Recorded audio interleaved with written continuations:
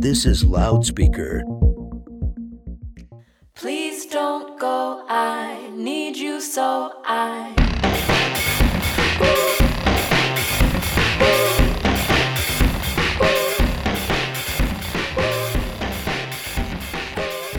Hello, everyone, and welcome to Feminist Hot Dog, the podcast about finding joy through feminism and living your best feminist life. I'm your host, Adrienne Vandervalk, and I am very honored today to share an interview with a scholar, writer, and activist who has been a politically engaged feminist for over 40 years, Zillah Eisenstein. Zillah is a professor at Ithaca College and the author of 12 books and a prolific writer in general. She has written some great articles about women and COVID, for example, which I will link in our show notes. She is also a white woman who critiques neoliberal white feminism, which is part of the reason I sought her out, because that is not as common a position as you might think. As someone who is always actively working to guard against the lure of white feminism myself, I decided to reach out to Zillah after reading her book, Abolitionist, Socialist, Feminism. We talked a bit about abolitionist feminism in season 3 of Feminist Hot Dog. Big shout out to Steph Bernal Martinez and Ashley Edwards, two guests who have come on the show to talk about this. And it's something that has been at the center of my own political thinking and development for the last couple of years. And when I read Zillah's book, it brought together several concepts and helped me clarify my thinking in a really useful way. And I just want to read you one of the passages that I bookmarked. Imagine a revolution that seeks to end all sexual violence, and that this revolution is as essential as one that respects the climate and the earth and humanity. Is not the rape of the earth by oil refining, with little regard to the climate and its warming and its extremes, connected to the wanton, hostile mindset toward women's bodies? Would ending this violence disable racist, heterosexist, capitalist patriarchy? If we end the violence against everything from women's bodies to extractive industries, we flip the planet toward justice and radical abolitionism. As racial and sexual inequality and environmental plunder have increased to devastate this globe, I have found renewed purpose in connecting the struggle for socialism and anti-violence feminist commitments. This explicitly targets the sexual politics of violence that resides inside racial and economic oppression. It targets the carceral state with its prison system and policing apparatus.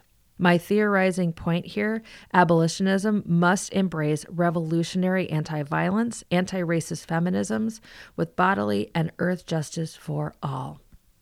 So I think that clip can help you understand why, after I read this book, I was really excited to reach out to Zillah, and even more excited when she agreed to come on the show. So please enjoy my interview with Zillah Eisenstein.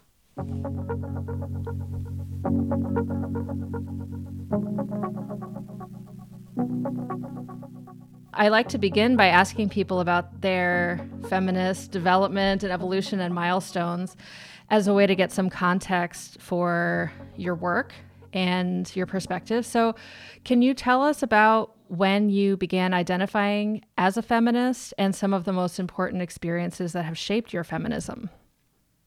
Well, that's just a really complex question. I was brought up in a communist household, so I was brought up politically.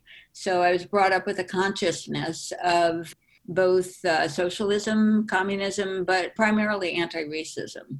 And at that time, really, most people who were anti-racist in this country during the Jim Crow period were in the Communist Party. It was more an anti-racist party than it was focused on economic issues, although of course that was part of it. So anyhow, I had 3 fabulous sisters, and we grew up in this very intense political life, both of my parents. So I grew up, Saturday mornings were being pulled out of bed to get on a picket line in front of Woolworths to open up the lunch counters. And the sense of not having a choice about being a person who lived in the world politically consciously was just deeply embedded in me. I was also brought up by parents who deeply believed that us four girls, so, could do and be whatever we wanted to. But the articulation of that as feminist that was not really articulated yet. I mean, we hadn't had the women's movement here in the United States fully. I mean, my father was definitely felt as though feminism, when later in life, my big arguments with him, not like most people, between them being liberal and their parents being conservative or whatever. In my household, it was why I needed to articulate feminism as not derivative of socialism, but as a co-equal argument. So by time I was in college, it was the Vietnam War. I was very involved against the war. And at that time was also the beginnings of the women's movement in the late 60s and early 70s. And I was never part of the mainstream women's movement, which was defined primarily as white, hetero, etc. I was never a fan of Betty Friedan. I mean, if any of you read my books, there are chapters critiquing her and white feminism, etc. And my earliest involvements with the Vietnam War brought me into more contemporary anti-racist movements. And then as well, the way that so many of us who were leftist women really felt as though feminism needed its own articulation. My development as a feminist, as an anti-racist, socialist feminist, as always believing that you need adjectives to clarify what kind of feminist you are. I lived through the whole period intellectually where feminism was pluralized to feminisms, to the point where, in the last 15 years of my life, I would say that as a white woman, I feel like it is absolutely crucial to say that I am an anti-racist feminist, because otherwise the assumption is that as a white woman, I'm a white middle-class feminist, which I am not. The complexity of politics is, to me, absolutely expressed through the way someone defines themselves as a feminist. It's not a singular, it's never a singular construct. So much of the work that I've done is really to say that kind of the rule of politics and power is to always mystify itself. Once you are seen, once the power is visible, it is at risk, okay? So the idea of opening the lens to misogyny and patriarchy inside racism and capitalism, that to me is to begin to articulate its demise, or at least its critique, okay? So right now we're at a hugely interesting moment, because before COVID, there were cracks in the global empire that were revealing more and more of sexual violence and patriarchy throughout the globe, every single country. So COVID has just absolutely exposed this fully. And so we're in a moment that is just hugely demanding. Well, I agree. And I really love what you said about kind of opening the aperture of misogyny and sexual violence within these other sort of ideological contexts. Is going to stick with me. I want to go back to something that you said about anti-racism a little bit earlier. One of the things that I've explored on this show a lot is the role of anti-racist white women and what that means and what it doesn't mean. Sometimes people will ask me, well, why focus on white women and not white people in general? And part of my answer is, well, I'm a woman, I have a feminist podcast, this is kind of my lens. But I think that there's a little bit more to it than that. And I'm curious if you could speak to that question. Why are white women in particular a site where we could be focusing some anti-racist energy right now? Well, first of all, I think that specificity always allows you to see more. I actually have argued, always in my teaching, but in my writing as well, that the assumption usually is the more general you speak, the more inclusive you are. And really what we can see politically, historically, is that actually the universal as inclusive is a total lie, and that what has history been, the demand to make the universal more specific, whether you're talking then about a Black female or a white woman, a white female. So to me, first of all, white men, I mean, everything is about white men. I would never, why would you want to stay on that layer? That has allowed the obfuscation of women and female activity throughout history. The patriarchal lens means that men are always centered. So, I'll decenter them every moment chance I get. For me, when I say, let's focus on white women as in the struggle against racism, well, first of all, if you don't understand the way that white women have been used to support racism, in the whole history of lynching, in the history of even the language and demands around rape. So there is a specific history that if that is uncovered, the duplicity, the complicity, and the rejection of that, then what you have is white men will have to come along. But we really are the architects here of what could allow for a major assault against racism. You've spoken to this a little bit already, but do you want to say anything more about why feminism still feels so relevant to you? Yeah, well, I don't like that question in the sense that relevant. I mean, how could it not be relevant? As long as you have female bodies that the world is struggling to control. Kentucky, just the last 2 abortion clinics were closed. I mean, what the hell? So the idea here of relevant, it just is, that is the language of really saying that the core of politics and political struggle, the struggle to really be able to dominate in terms of who has power and not, that female bodies, and particularly female bodies of color, Black and brown women, the history of the domination there, until we're all free. Are you kidding? Relevance? You understand what I'm saying. For feminism to be irrelevant, you don't have a population, it really, on some level, it decenters the both uniqueness and necessity of really understanding what the struggle of patriarchy, historically and contemporary, is about. Yeah, and I think it also reduces feminism to the idea that it only responds to equal opportunity for education or job. It narrows it to this incredibly myopic way of thinking about what feminism is ever for. And so, yeah, thank you for that passionate answer. I love that. Let's talk about your book, or your most recent book, because that's what led me to you and inspired me to reach out to you. The book is called Abolitionist, Socialist, Feminism. I really liked the way in the book that you laid out why these 3 ideas are linked together for you. Do you mind articulating that for us just briefly? Well, basically, the abolitionism is to articulate the need to destroy white supremacy and recreate a different way of being. And in terms of socialism, that is basically focusing on the fact that everyone has the human right, to food and clothing and healthcare.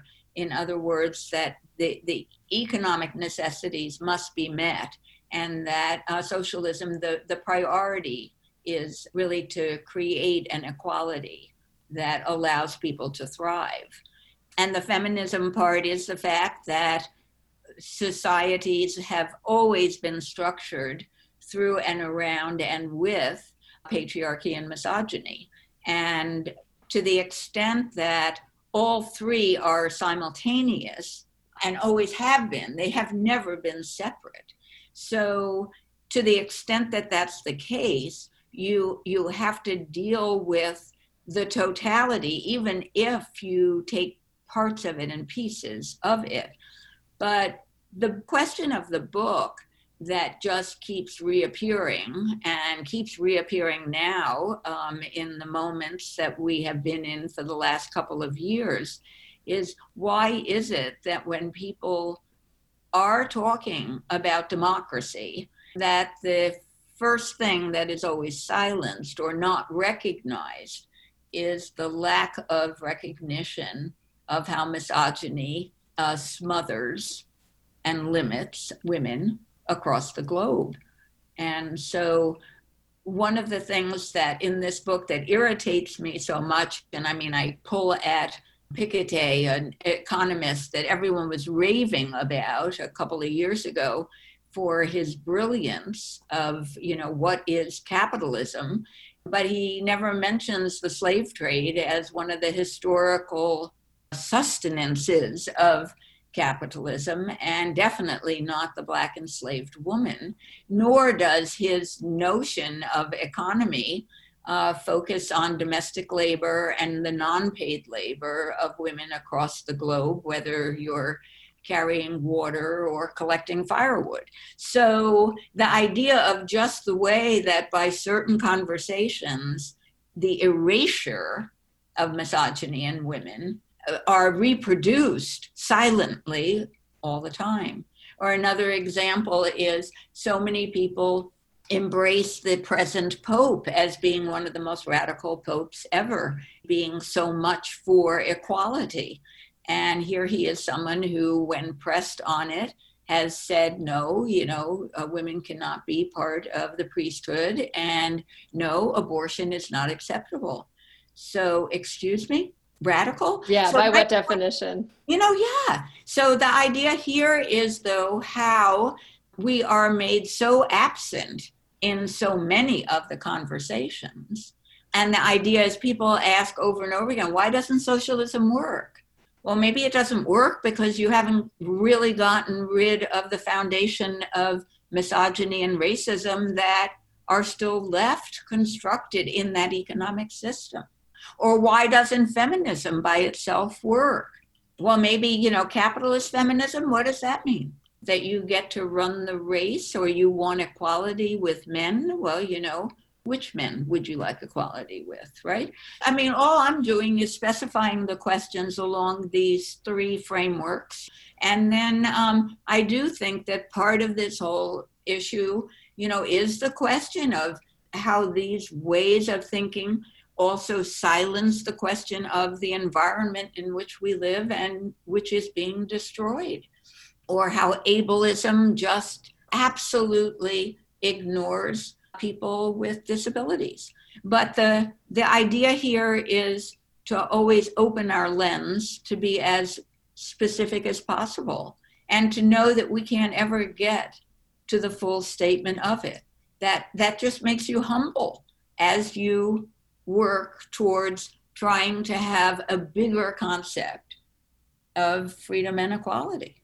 It's not until you start, I think, thinking and talking in this way that you can understand why democracy does not work. Because most people, when they use that word democracy, they mean Western democracy, which means liberal or capitalist democracy, or I should say today, neoliberal, or maybe even fascist democracy. Democracy is very malleable. You can put a lot of things with it. You can put misogyny with it.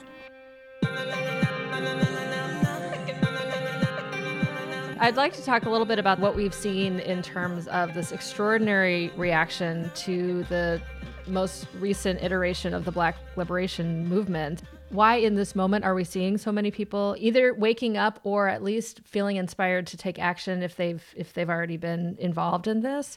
So I do think that there has been more and more development, more exposure of the crisis around racism for, at least the last decade.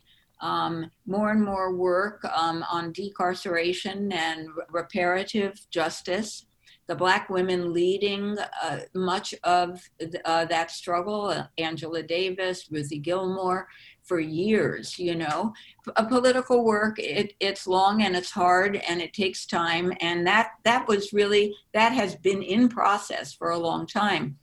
What I do, and I've written about this as well, I do think that COVID really was a first time that white people absolutely felt as though they were being betrayed by their government.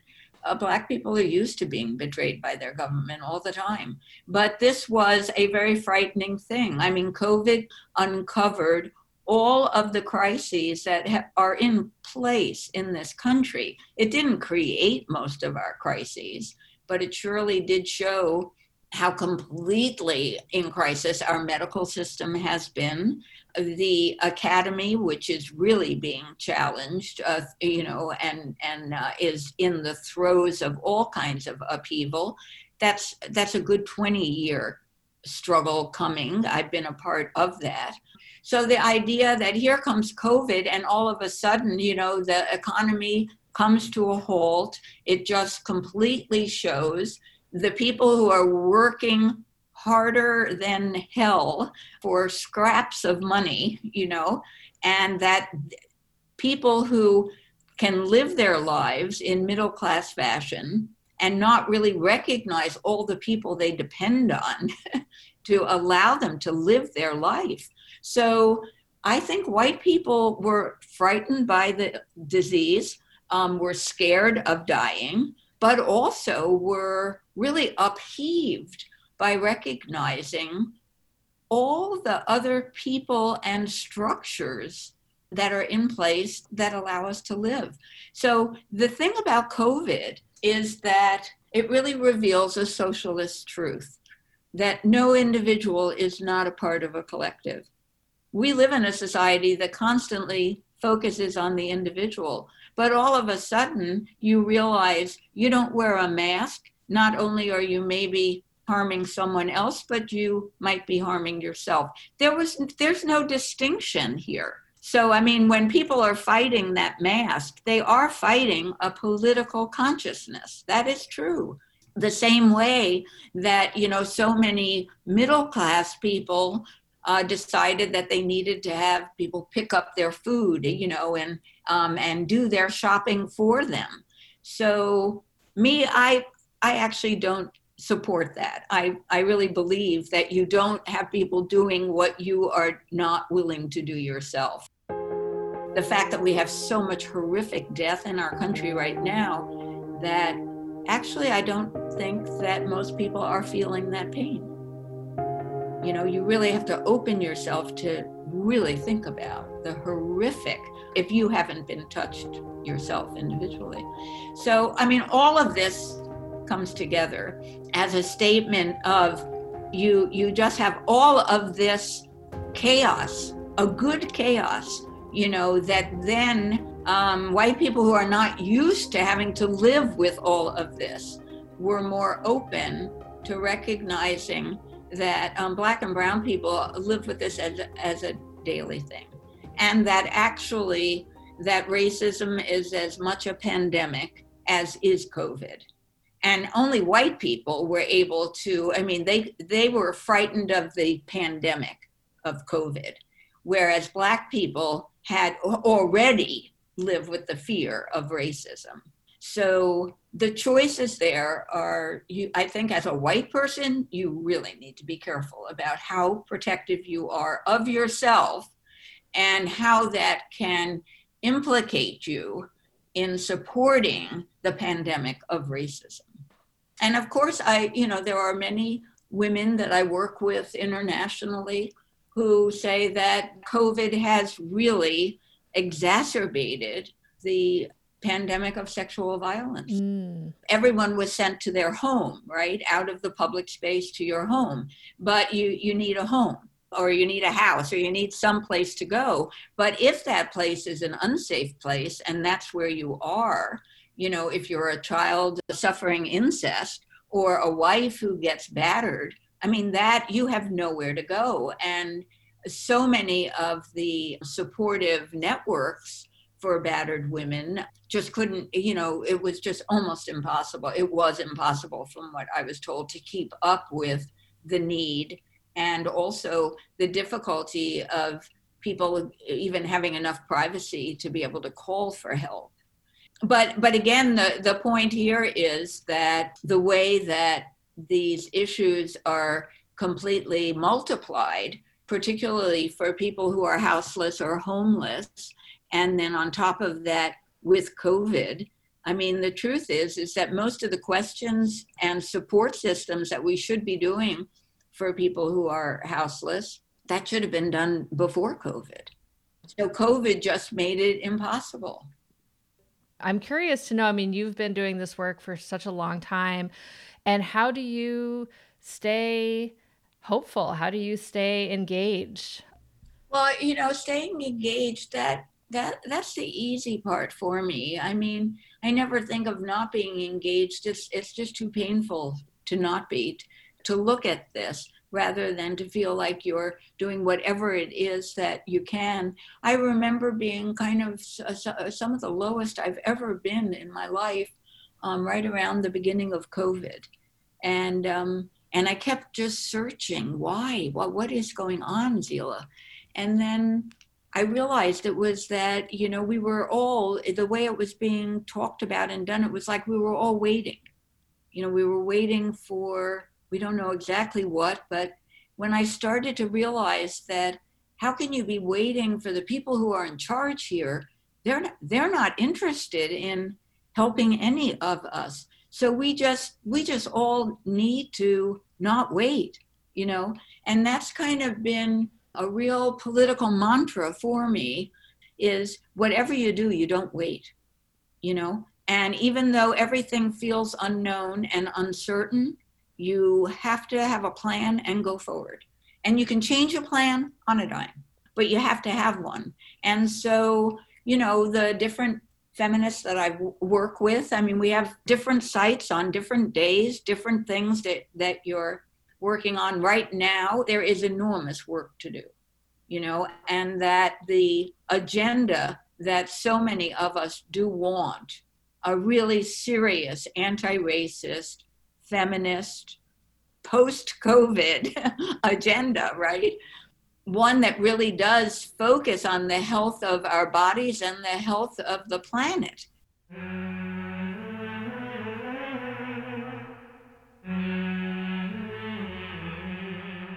I'm curious to know, as someone who has been in the movement for a long time too, how do you feel about the ways that feminists are converging right now? You've spoken to this a little bit, but I want to invite you to say more if you want to, or if there's anything that you feel like you've learned that you would like to share with some of our listeners, because I've had a lot of listeners ask me to invite women on who were part of the movement in the 70s and the 80s, and are really kind of craving some generational wisdom. Well, I do think that when I was younger, I was somewhat more dogmatic, and I wasn't looking for, or I didn't know how to really enrich the sharedness of difference, and I do feel like there are many different modalities right now of feminism. And I'm not at all a fan of neoliberal feminism, which basically is an opportunity structure where Hillary Clinton always would say, we want to break the glass ceilings.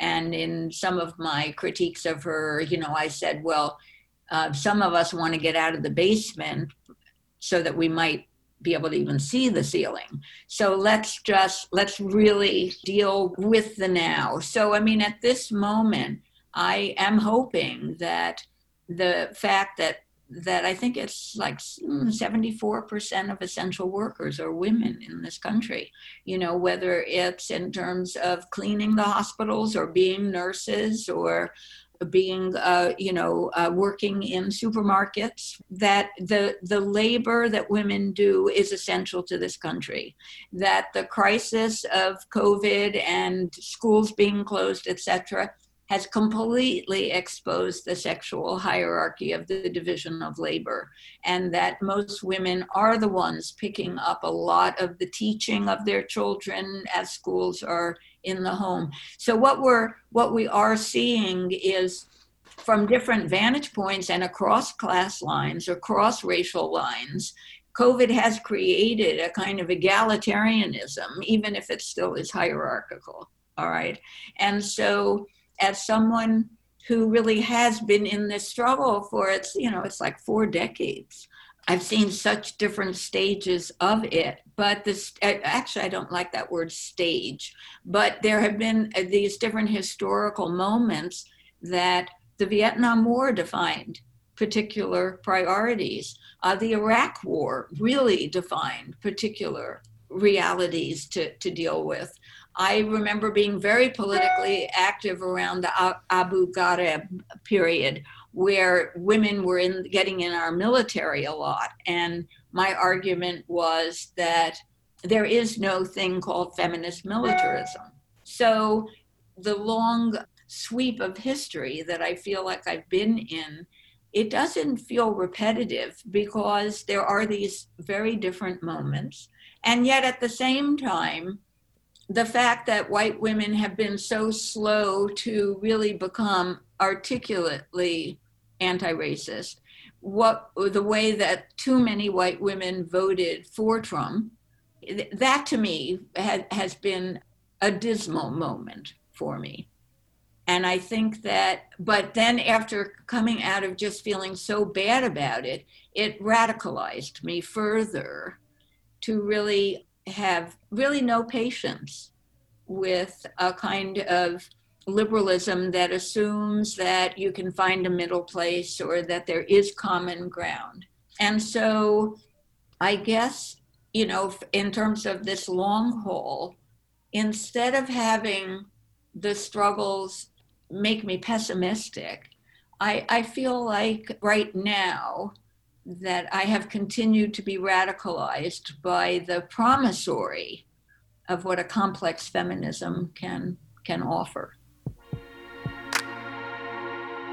What is important, particularly for young people, and I mean really young, people in their 20s who are trying to find themselves politically, in this moment, and when I say find yourself politically, it means that, that you're trying to come to terms with the fact that power is everywhere. It's both dispersed and it's concentrated, and that you're trying to find your place in it and how you think it makes sense. That you don't wake up and know who you are. You have to struggle to find who you are and to try to act on that. I mean, I think you get this sense a little bit from this newest book of mine, but if you were to read several of the different books, you would just see that my ideas change, that there isn't a moment that you feel like you're finished. So if you're never finished, it's fine for you to always be beginning as well. So, I mean, I do in terms of just young people I've been working with recently, intimidation is not a good thing. Just you need to find your courage. Everyone needs to find their courage. And I'm depending on young women to find their courage for the rest of us. I really encourage all of you to follow Zillah's work and to read her writing.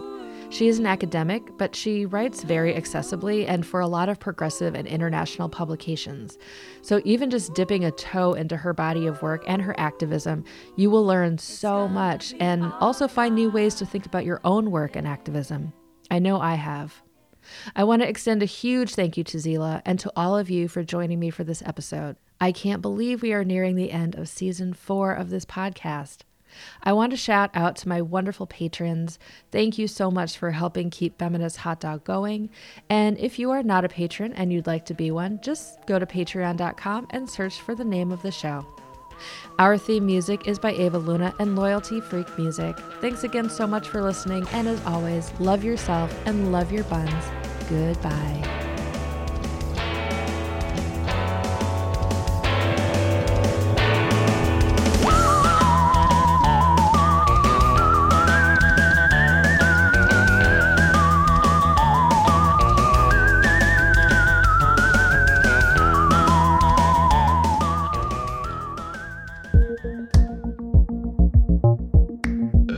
This is Loudspeaker.